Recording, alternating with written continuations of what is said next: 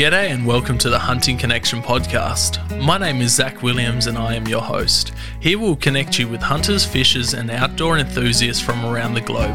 This podcast will share hunting and fishing stories, including past experiences, and tackle the tough hunting stereotypes our community faces.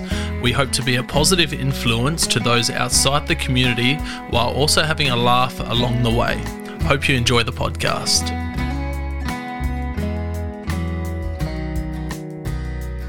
G'day and welcome to another episode of Hunting Connection podcast. Well, we've made it to episode 20 and I've got a very special episode for you guys. I have my beautiful wife, Kim Williams. Welcome. How are you? Good. Thank you for having me. Well, it's going to be an interesting one, that's for sure. So let's just kick it straight off the bat. What do you do for work for the listeners to know? So I studied HR management and was working in HR for about 7 years, and then recently made the switch into the work health and safety sector. So currently safety and wellbeing manager at Obella. So shout out to the Obella team. For anyone that knows me, you know, safety and HR are probably my two opposite things. So I'm married to someone very opposite to me. In every single way. What did you think when you found out that I hunted?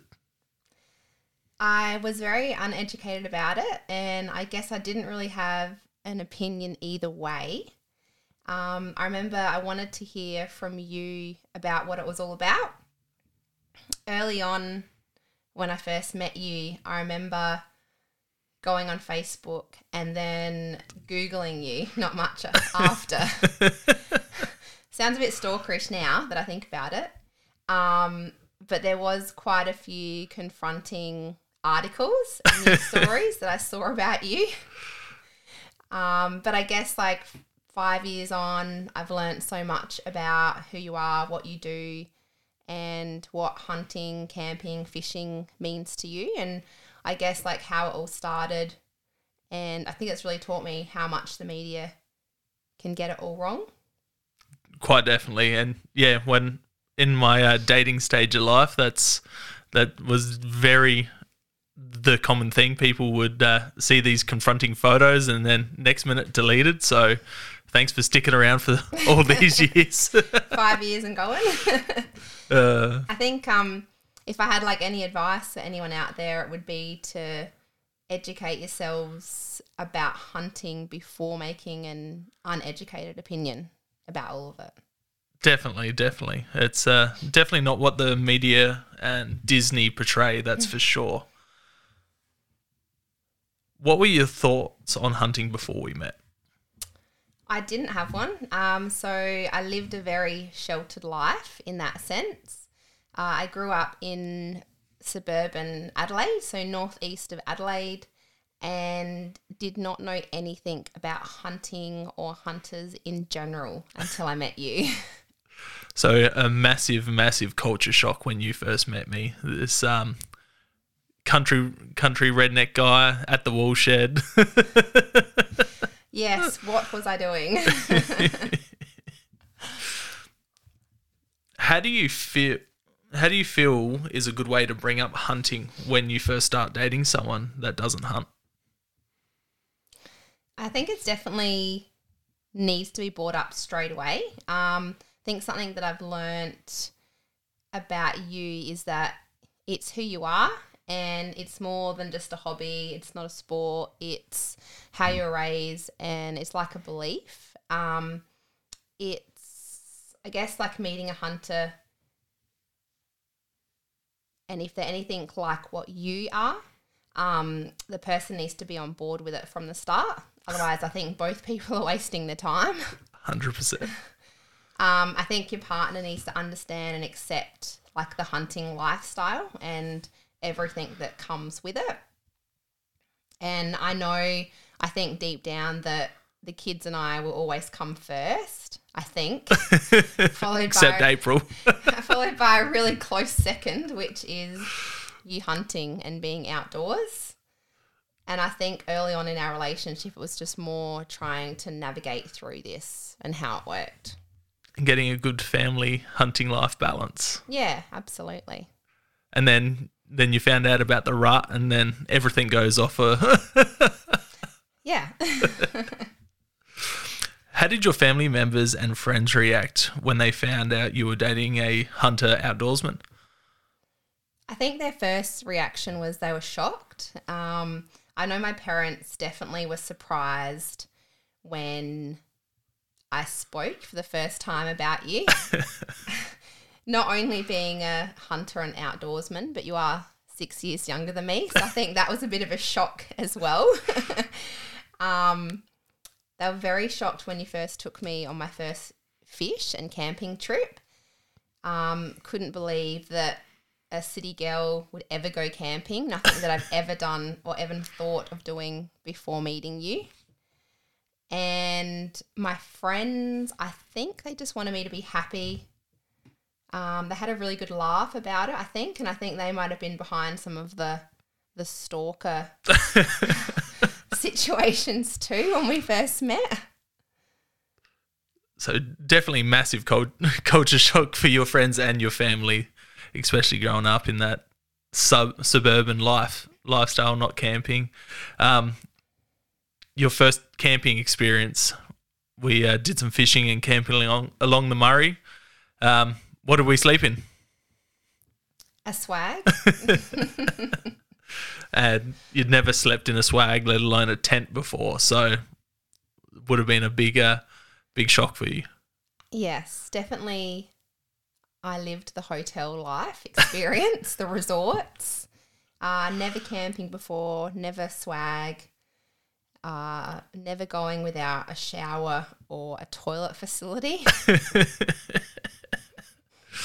And when I say you got a bathing facility right there, the river jumps straight in.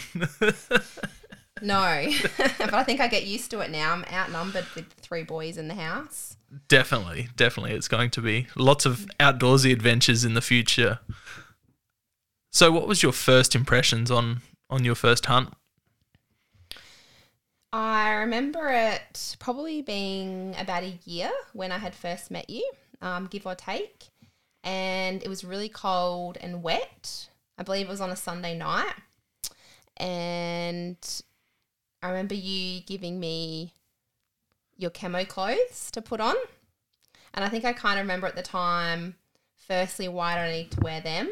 But I think in the end I needed it because it was so freezing. I remember we drove around a property for a little while before we spotted some deer. And I think by memory, we spotted a deer that was on its own.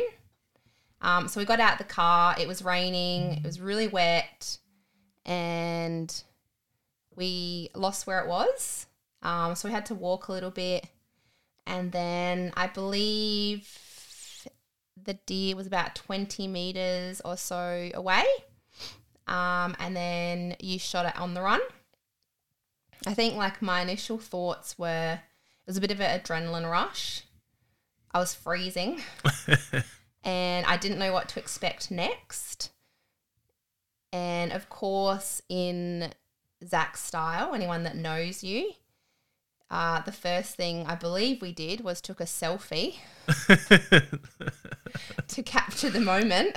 Took a photo, yep.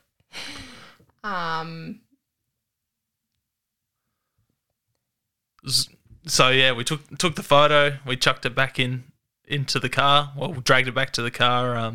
It was pissing down with rain, midday, a Sunday, middle of winter. Oh, not quite winter, but it was a big cold weather front that came through and chucked in the car. Took it back home. I gutted it, scun it, and I believe I cooked up some venison tenderloins. I ate some heart and some onion and mushroom. I don't think I could convince you into having any of the heart. No, I think even back then it would have probably been a shock just eating the venison, I think. Definitely. So you jumped right into the deep end with the hunting. Just a bit before that, you caught your first fish. What was your your first impressions on catching your first fish and going fishing? Yeah, so I'd never been fishing before either. And I think I feel like we were camping maybe, or it might have been a day trip at Walker's Flat, so just along the Murray. It was pretty early on, I think, after meeting you. And still to this day, in our living room, we have the photo of me with my first fish. No. So I guess for me, it was a pretty proud moment. I think for you too. It was definitely out of my comfort zone. It was. It was a warmish weekend camping along the banks of the river, and you caught probably about a 35 centimetre carp for your first fish. Carp tend to be a very common fish for people to catch for their first fish, especially in South Australia, fishing the Murray River. Right up alongside your first fish is that photo of the first hunt as well, with a young fallow spiker.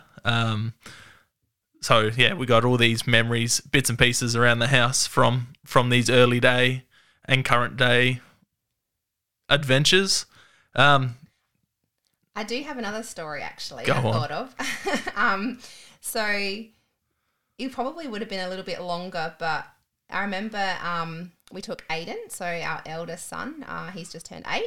We were in Murray Bridge fishing, and I think it was one of the first times you'd taken me and him to this spot, and the rods were out, and it was a pretty warm day, I think, by memory, and you and Aiden went into the backwaters, and you were bow fishing for a little while, and there was a bite on one of the fishing rods.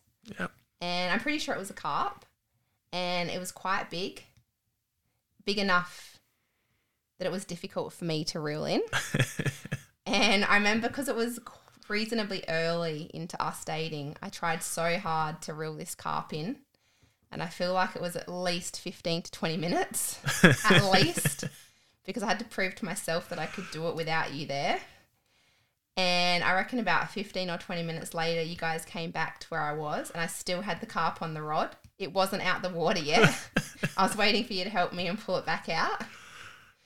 But it was pretty impressive. I think it was better than the first fish, actually. Definitely. I was. It would have been probably our second time going out with Aiden together, taking him fishing. The first time we went there, we got Aiden's first fish, and then this second time, Aiden and I wandered off. The bites were slow, so we wandered off, went and shot a couple fish with the bow, and left you with the rods in the water. And you got a bite, and I've come back, and you're there next to the bank, and you've got the rod. It's a 2-piece rod. You've got it in 2 pieces, and you're just looking at me, and there's this fish sitting on the bank. So you pulled it up onto the bank, but you couldn't do much. It also would have been about a 75 centimetre, almost 80 centimetre carp, and real big fat belly on it, and you're just standing there like, what do I do? I was really impressed because the fishing rod only had 6-pound line, mono line on it, so I was pretty impressed that you managed to fight it, get it in, and then get it up onto the bank by yourself. And you thought you'd broke the rod. It was because it was in the 2 pieces, and you were freaking out. You're like, oh no, he's going to get so mad at me for breaking his fishing rod. But I was definitely pretty impressed. And then a few months after that, we went on a fishing charter. We did, yeah. So I think it was like the first Christmas that we were together, and I had no idea what to buy you. We're so different in everything. We are complete opposites. And so I decided to buy you a fishing charter experience for 2. And I remember when giving you the voucher, I said, it's for 2, you don't have to take me. But you decided to take me, of course. And so we were off of Cape Jervis. It was a pretty early start. I believe we were in the boat probably for like 7 or 8 hours, I think. Yeah, it would have been about 8 hours. It was. I'm pretty sure we had to get there by 5:30 a.m. and it's about a 2-hour drive from where I was living at the time. So we got up really early. So I think we got up at 2:30 a.m. and drove down there, running on some energy drinks and some service station food. Got down there, and we got down there on the Flurio charters with the captain Ben, the skipper, and we got onto some pretty amazing fish that day. So Kim caught her second, third, and fourth fish that day, and just blew it out the water. Yeah, I was on a boat with, I reckon it was 6 to 8 males, and I was the only female. You were. And I think just looking at me, they thought, oh, she's got no idea.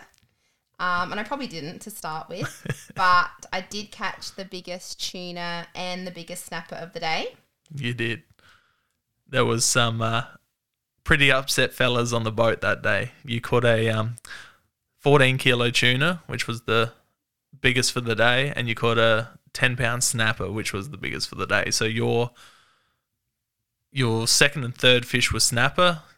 So you caught the biggest snapper of the day on your second fish ever, and then you caught the biggest tuna of the day on your fourth fish ever. So some pretty amateur luck there, I'd say. But I was very, very proud, but there was some very jealous, upset people on the boat that weren't too happy. I know after the boat we had a funny experience where we were dividing up the fish and the captain asked for everyone's eskies. And of course, with Zach's memory, we forgot the esky. So we had to scramble to the nearest service station to buy the best kind of esky we could possibly buy, fill it with ice to bring home our catches for the day. I just didn't think we'd catch anything, so I didn't bring. So luckily at Cape Jervis there's a general store there, and they sell the foam eskies, so we're able to chuck our fresh caught fish in there, our fillets of tuna, and we went back up to my place and cooked a whole snapper and did a bunch of sashimi, and you ate some raw tuna straight off of the fish carcass on the boat, which was pretty impressive.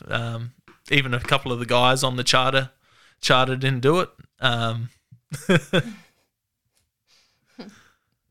The things I did to try and win your affection in the early stages. Exactly.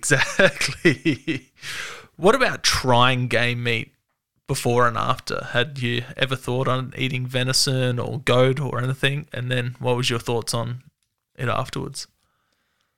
Never thought about it previous to meeting you.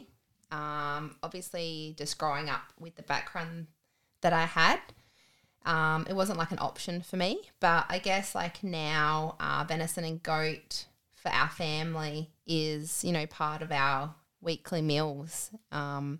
You fill out the freezer every April for that meat to last us, this next 6 to 12 months. So, both of our kids eat as much as what we do. I guess like you probably do most of the cooking with the game meat. Yeah.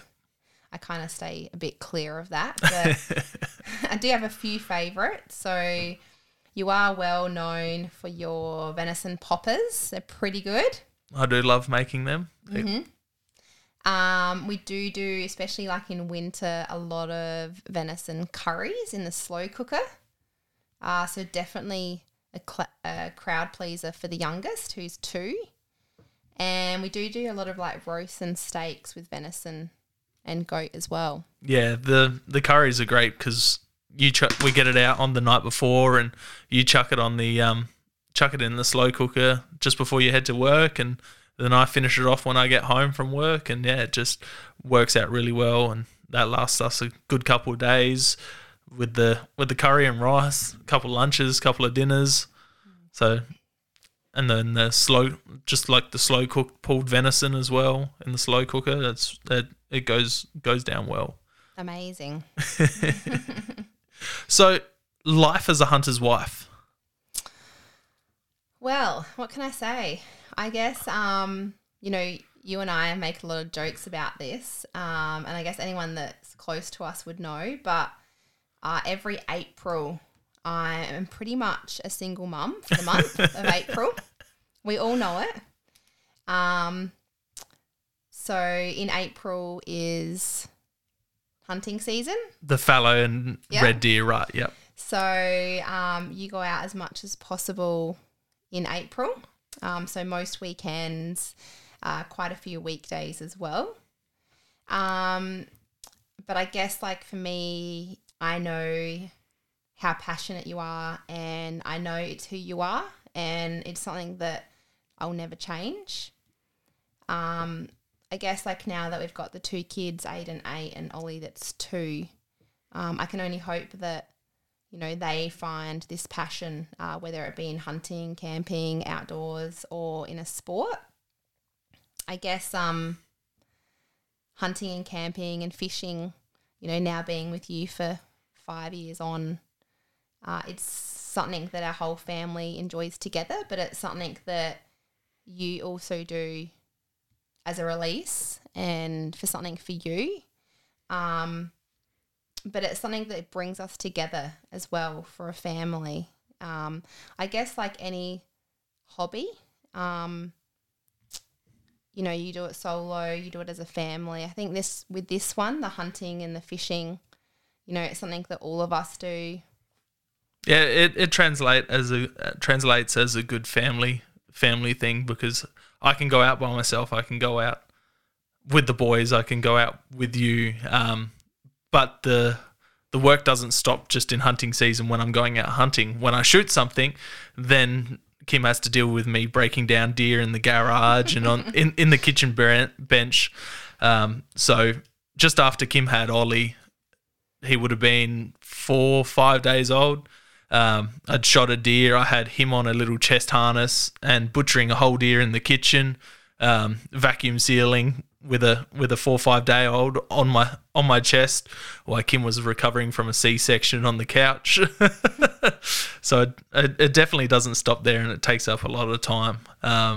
The work starts when the deer's down, because you have to break it all down, and then, you know, I do with the bones. I make stock and all sorts of stuff out of all the offal. I've tried doing stuff like venison pate, liver pate, and that takes up a bit of time to do. So Kim has to deal with me not only going hunting all day and then coming home and butchering all night, then I'm trying to cook and make stuff that I've seen on TV or Facebook or Instagram.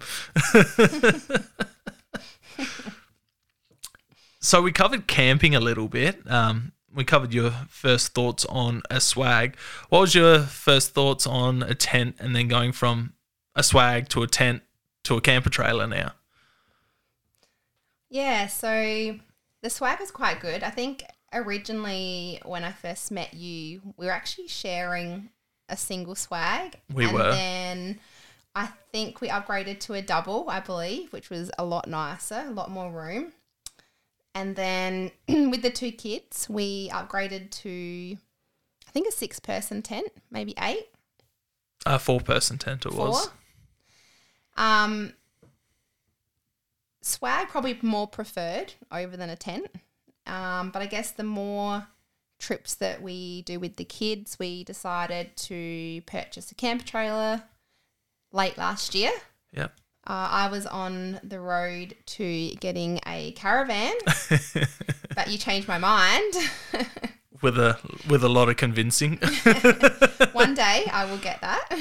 You will. But yeah, the camper trailer's good.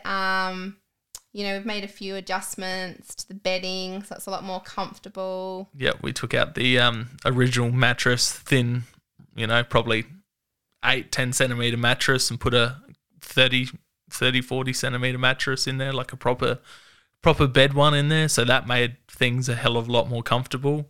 Our first couple runs were deep into summer, so 35, 40 degrees. So we purchased a 12-volt fan that went really, really well in there too. I almost gave myself heat stroke setting it up for the second time at the caravan park. I've just made a new purchase for it. Some pole fittings that make setting it up a hell of a lot easier. So keen to give that a run on our next trip, that's for sure. And hopefully I don't give myself heat stroke this time. I think the both of the kids are like the upgrade to the camper trailer, so that's a bit of a win for both of them.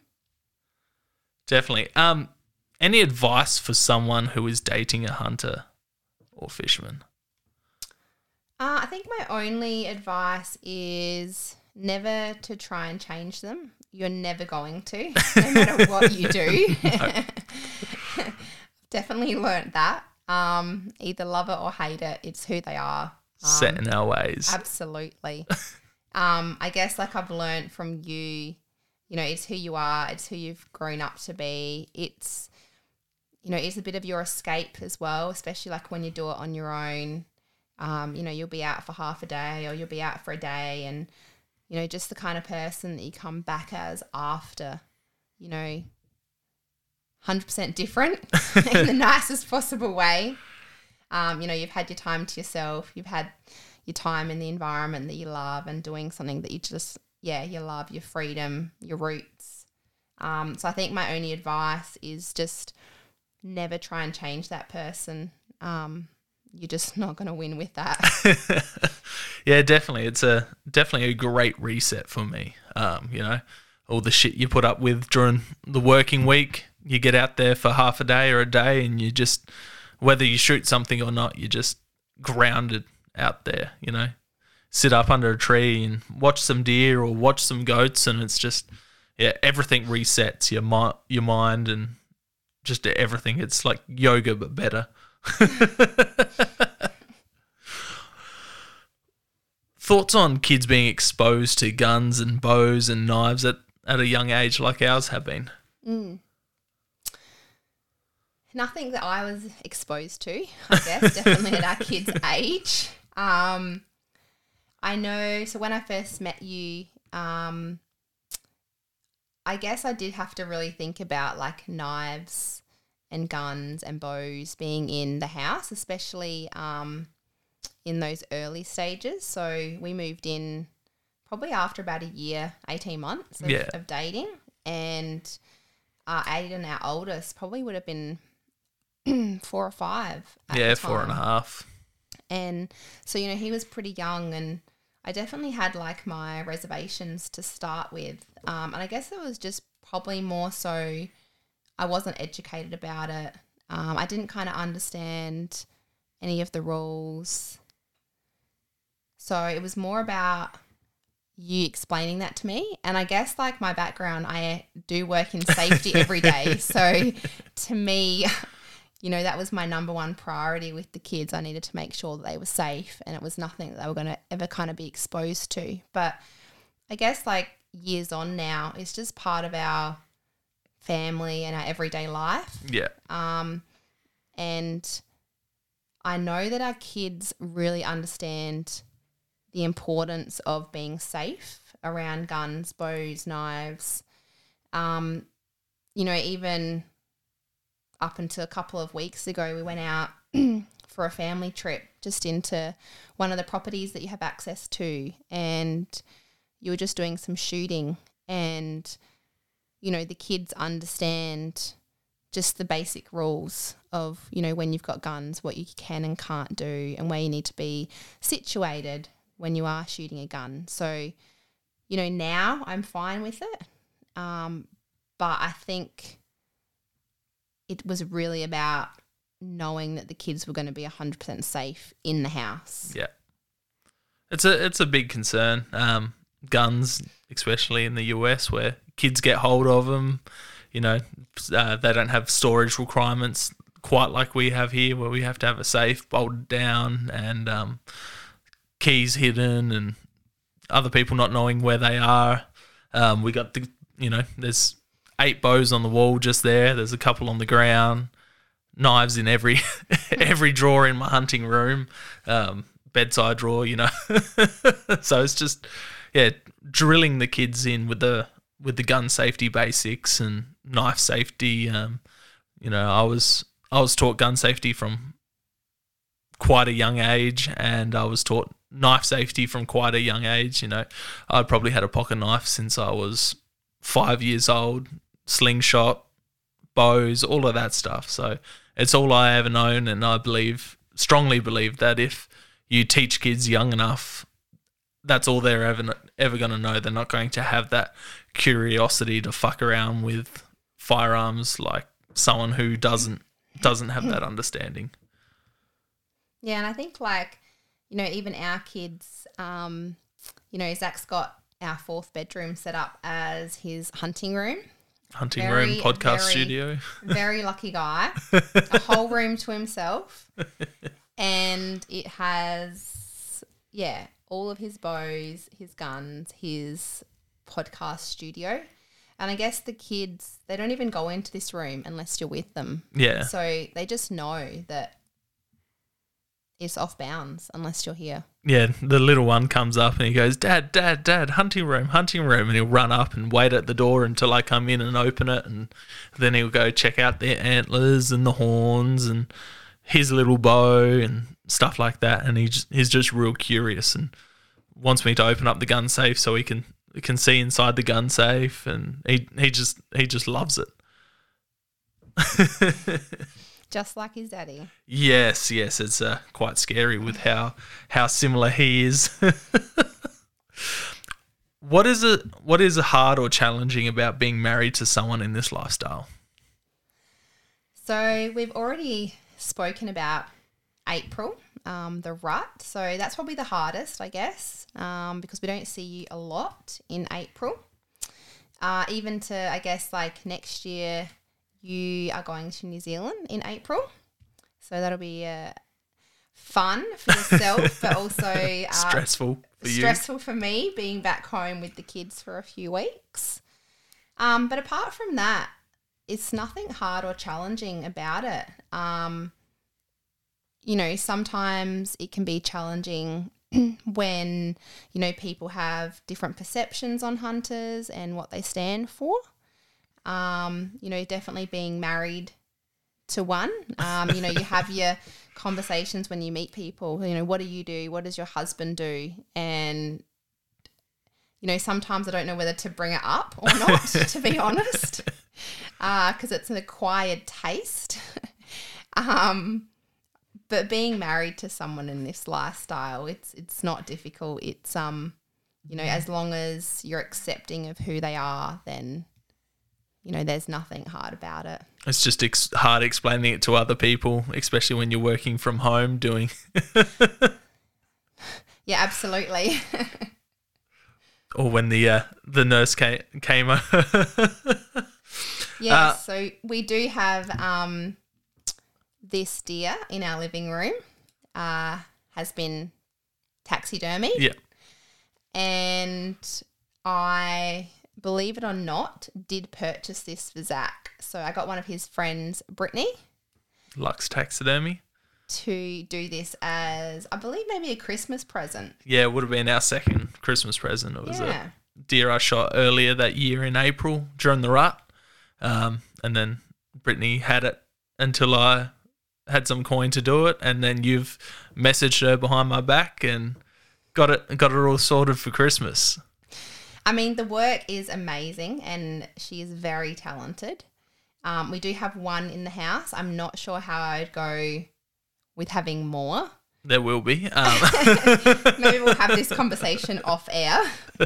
I know one thing, so with my job, I do sometimes work from home from time to time, and we do have a lot of Zoom or WebEx calls that we do from home, and where I set up my work desk is just in front of the deer that's on the wall. So when I am working from home on calls, I do get a lot of comments from work colleagues in what is that in the wall and is it real?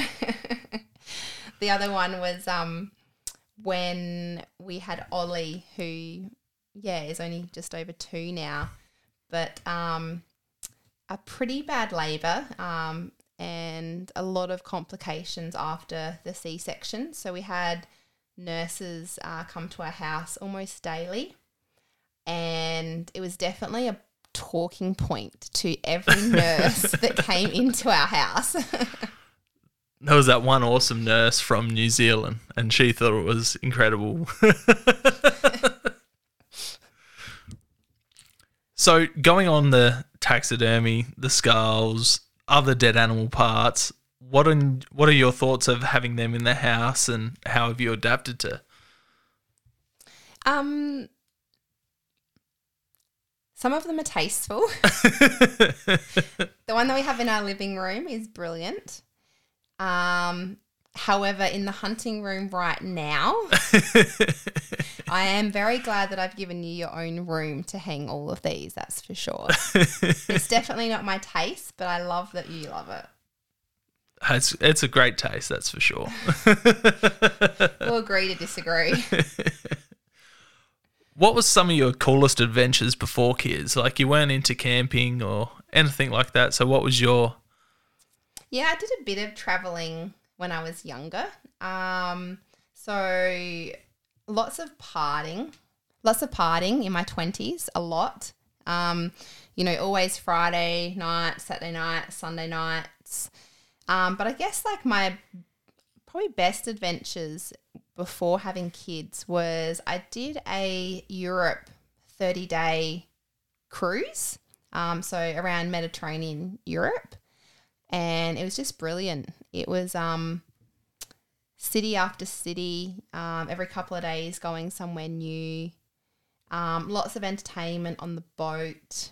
A few other trips were, your general Bali and Phuket trips with family and friends, so they were always good. And the one experience, shout out to my amazing dad who took me to the Hawthorn and Geelong Grand Final in my younger days. I'm probably thinking maybe mid-20s.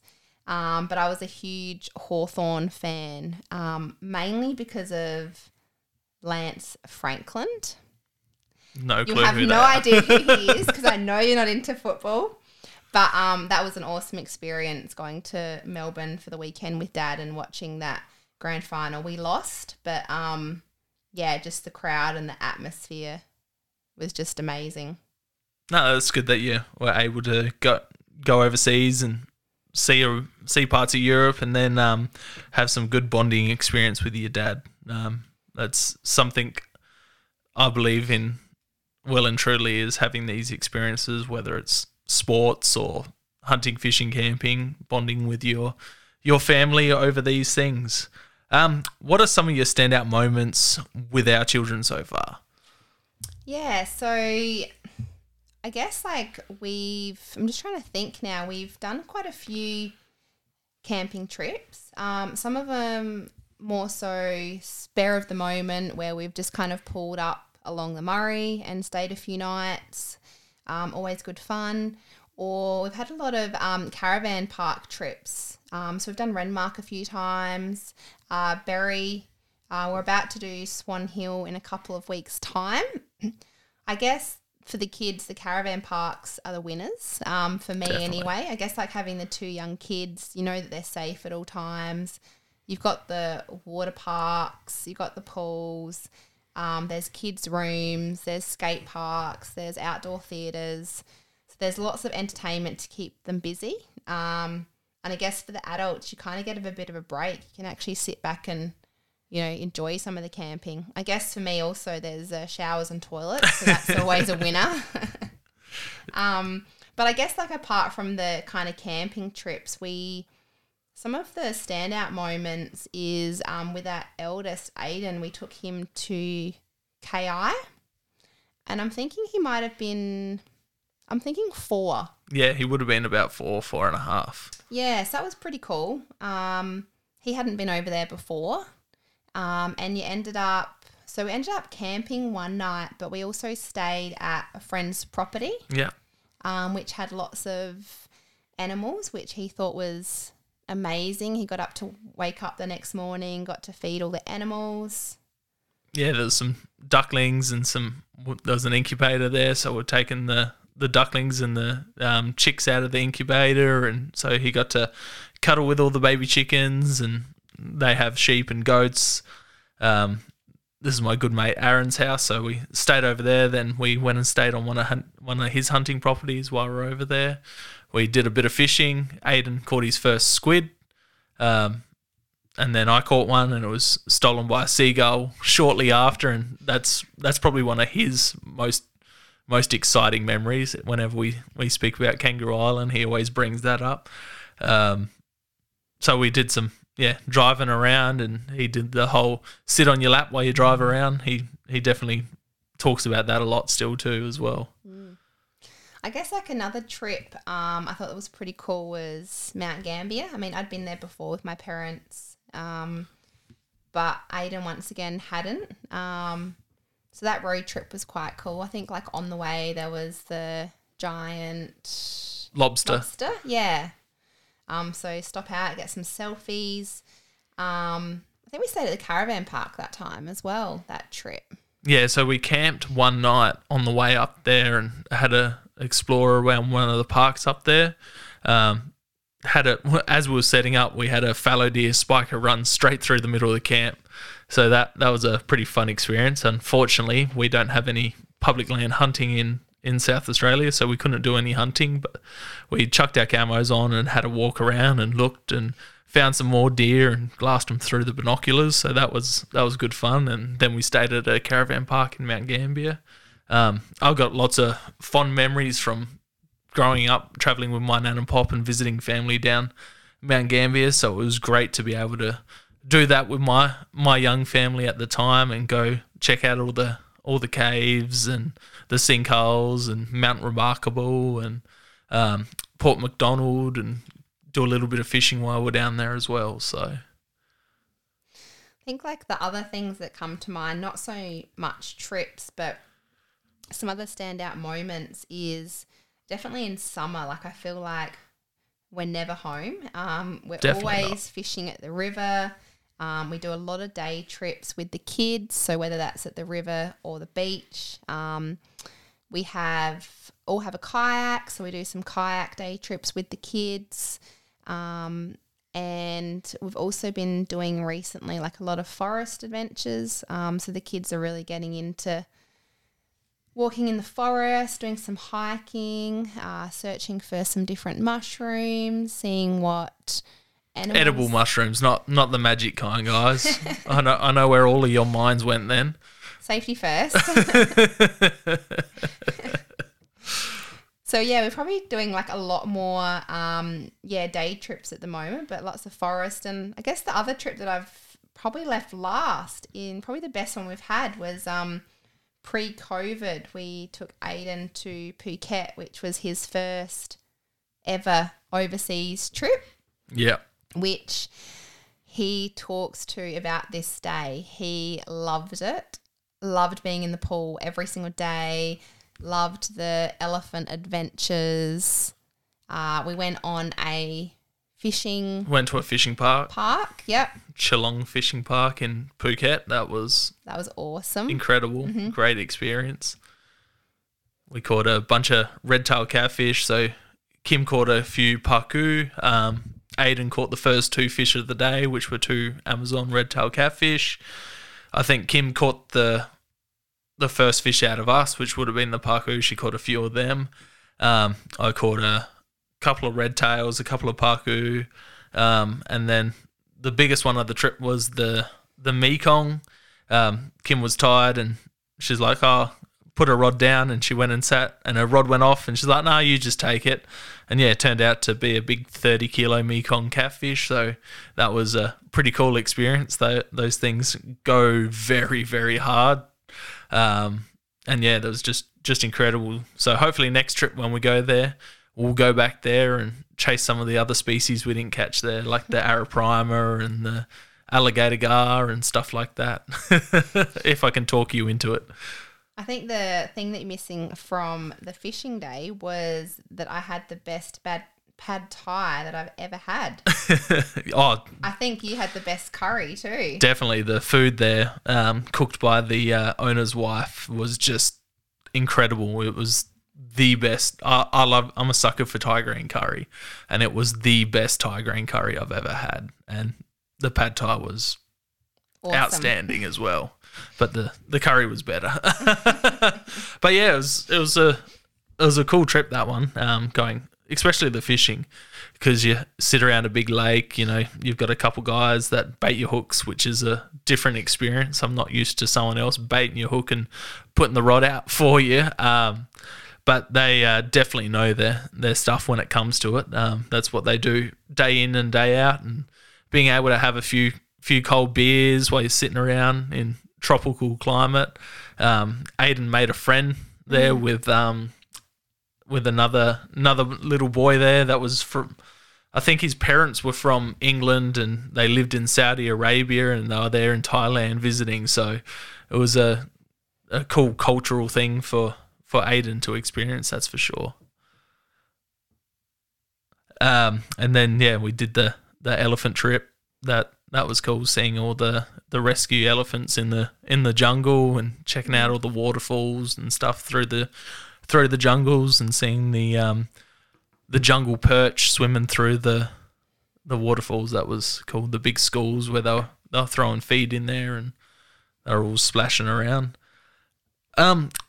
What tips can you offer for people that want to do more with their children in the outdoors?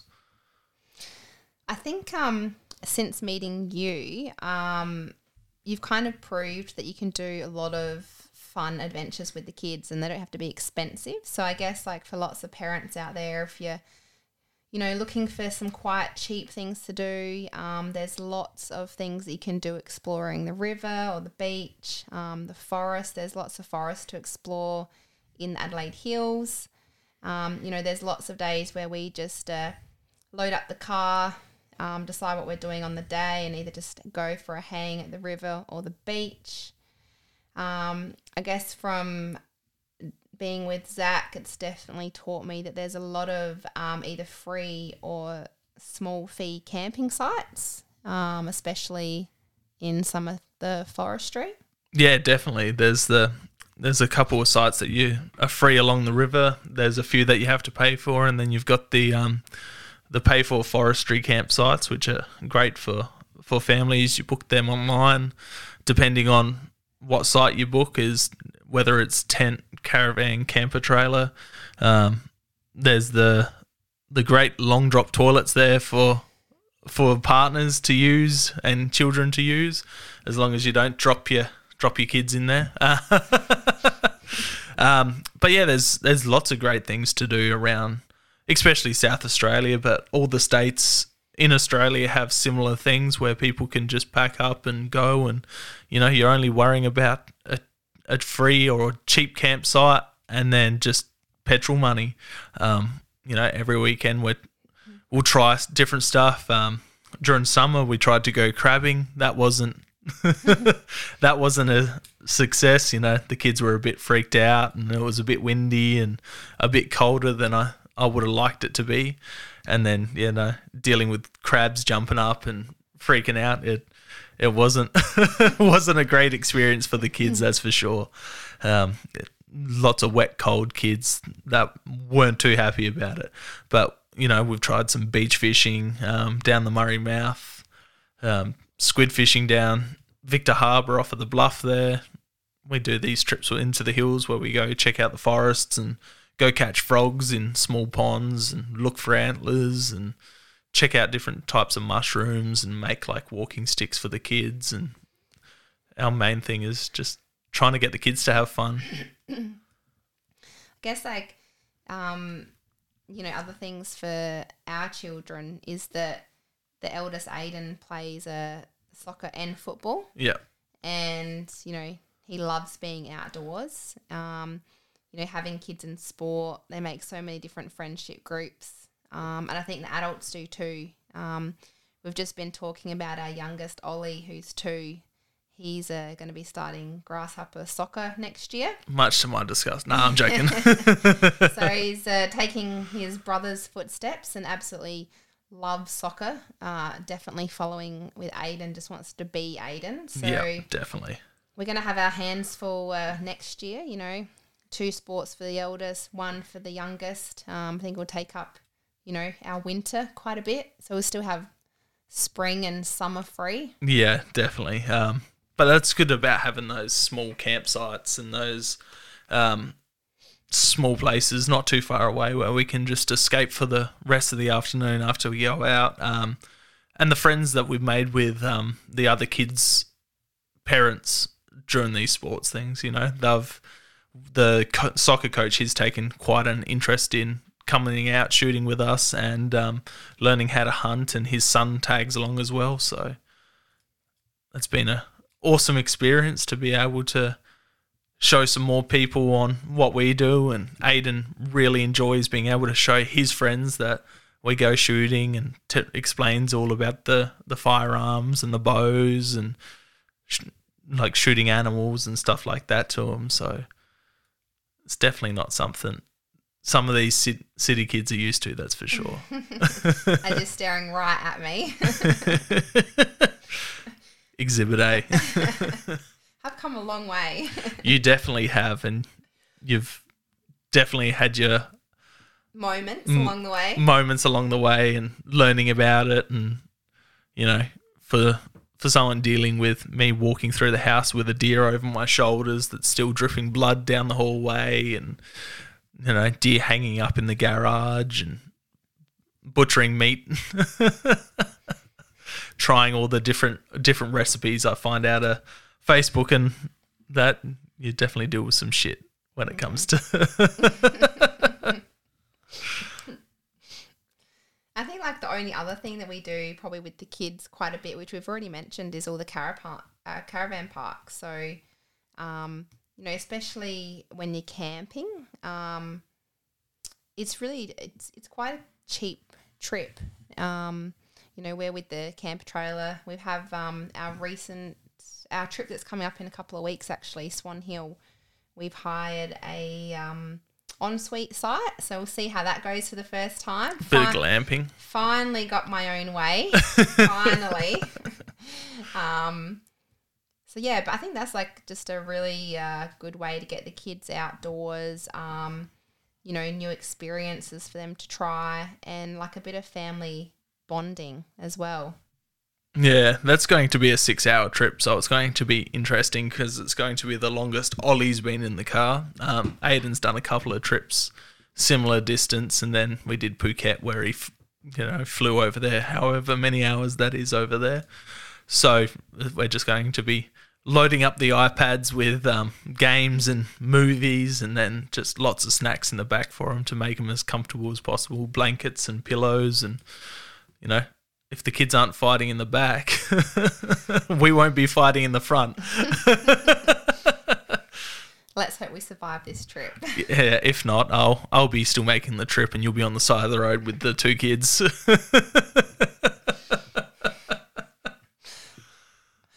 think the other thing that we forgot to mention was our glamping trip that we did by ourselves a few months ago. Yeah, we did. We booked a glamping trip up to Manham in the Murray Mallee glamping tents. That was a pretty cool experience. You were freezing your tits off, but it was a cold night. But a cool experience. They have these big glamping tents with what they have. They had the shower. They had the big double blow up mattress. We took the iPad and watched some movies on it. But yeah, it was just a cool experience. And then one of the previous guests on the podcast, Rich, he went up there with his partner and out after some advice and seeing all the photos. So that was pretty cool. There's all those different things. Probably wouldn't do it too many times, but especially now we've got the camper trailer, we can go out and do that. But it was definitely good to get away without the kids, that's for sure.